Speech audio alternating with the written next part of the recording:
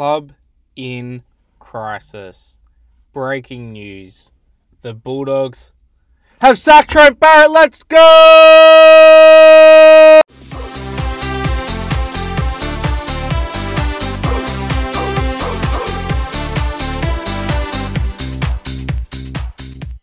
What is up, ladies and gentlemen? Welcome to a very special episode of the Dog Dish.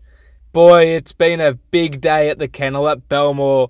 The club is in absolute crisis, but it might not be such a bad thing because Trent Barrett has quit the Bulldogs. I've been calling it for a while. Many Bulldogs fans, if not all of them, the majority, 95 to 99% of Bulldogs fans have wanted Trent Barrett gone, and he is gone. It is reported. It's not reported. It is official club statement. People with blue ticks reporting it.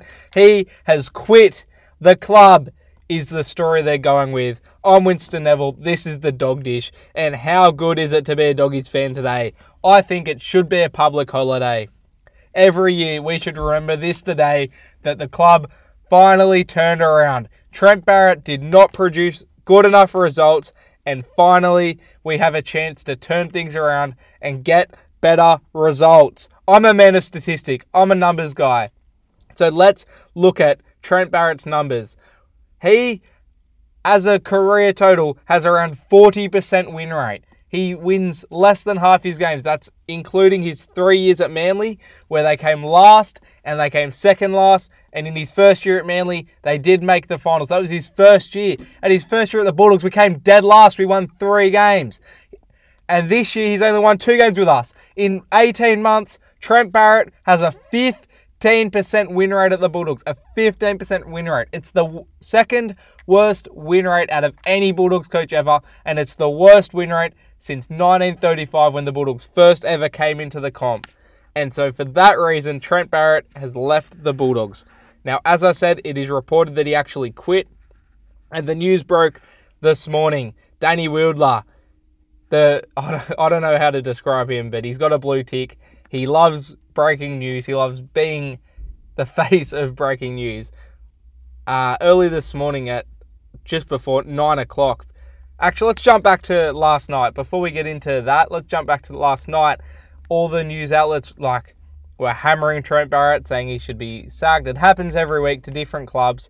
But then it was reported the Bulldogs board and members and just all the important people, captain, Gus, everyone except Trent Barrett was having a meeting this morning to discuss his future. And before the meeting even happened, the news broke, as I said, before 9 o'clock from Danny Wildler, that Trent Barrett had quit his job. They cancelled all the scheduled media for interviews and stuff.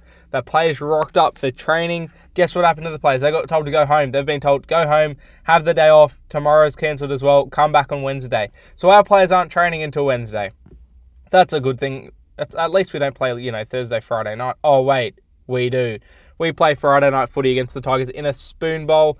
We're dead last, and they are second last, but they have a 2. I don't know if they do have a 2 point. Let's check. Let's get my facts. No, both us and the Tigers are on 4 points, so the loser gets last, the winner gets at least second last. Again, same situation as the Knights game. It's a must-win to get off the bottom of the ladder, and Trent Barrett has been sacked before that game, and the Bulldogs will only have 2 full days of training before that game. It is just a madhouse at the moment. The Bulldogs board, Gus Gould, they're all in a frantic at the moment. They said within 24 hours they will name the interim coach. The interim coach has not been named yet. It has not been decided, but it's confirmed it'll be someone from inside, so it'll either be the assistant coach or one of the New South Wales Cup coaches or reserve grade or something. And then obviously the other big question is who will replace Trent Barrett? Now, boy, the media's having a field day. It's Disneyland at Fox League headquarters today. They've been dreaming of this one. And they've been tossing up all sorts of names. They've said Brad Fittler. I don't think there's any truth to that. He's the New South Wales coach. He's always said he would never want to be an NRL coach. I don't think he quits being New South Wales coach. So I think scratch that one off straight away. It's not going to be Brad Fittler. I think there's 4. There's 4 people that have a really good chance. And I'm happy with any of them, to be honest. The first one is Shane Flanagan, ex-coach of the Cronulla Sharks, premiership-winning coach. He's currently at the Dragons in some sort of role. He's doing a bit of international coaching. Got banned until this year from coaching because of drug cheating at the Sharks. He's available. His son's the halfback at the moment. So I think he's the most expected to take the job. Another option, John Morris, also an ex-Sharks coach. He basically only got sacked because the Sharks wanted Craig Fitzgibbon instead. That he was making the finals with the Sharks. He wasn't doing anything wrong, but he's an option. And then the third name that's been tossed around is the St. Helens coach.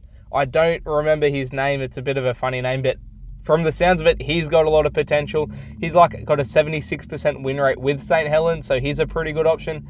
And the fourth name that's been tossed around is Paul Green, also a premiership winning coach with the Cowboys in 2015. He coached Queensland for one series. They did lose that series, but he's also an option to take over as Bulldogs coach. But it's most likely that we won't have a Bulldogs coach, a head coach, until next year. Whoever the interim coach is will see out the rest of this year. So keep that in mind. Don't get too excited yet, Doggies fans. We might not be home yet. Things may... It's hard to say if they'll get harder before they get better, but look, things aren't going to just miraculously change this week. Hopefully we can beat the Tigers. But this has been the Breaking News Podcast. I wanted to just give everyone an update on what's happening there at the Bulldogs. It's huge news. It's historic. It's the biggest news we've had in 18 months. And I think it's the third best day to be a Doggies fan from the last 2 to 3 years. So, ladies and gentlemen, this is the Dog Dish. Trent Barrett's gone. And I just want to end this podcast by saying, bye, Barrett.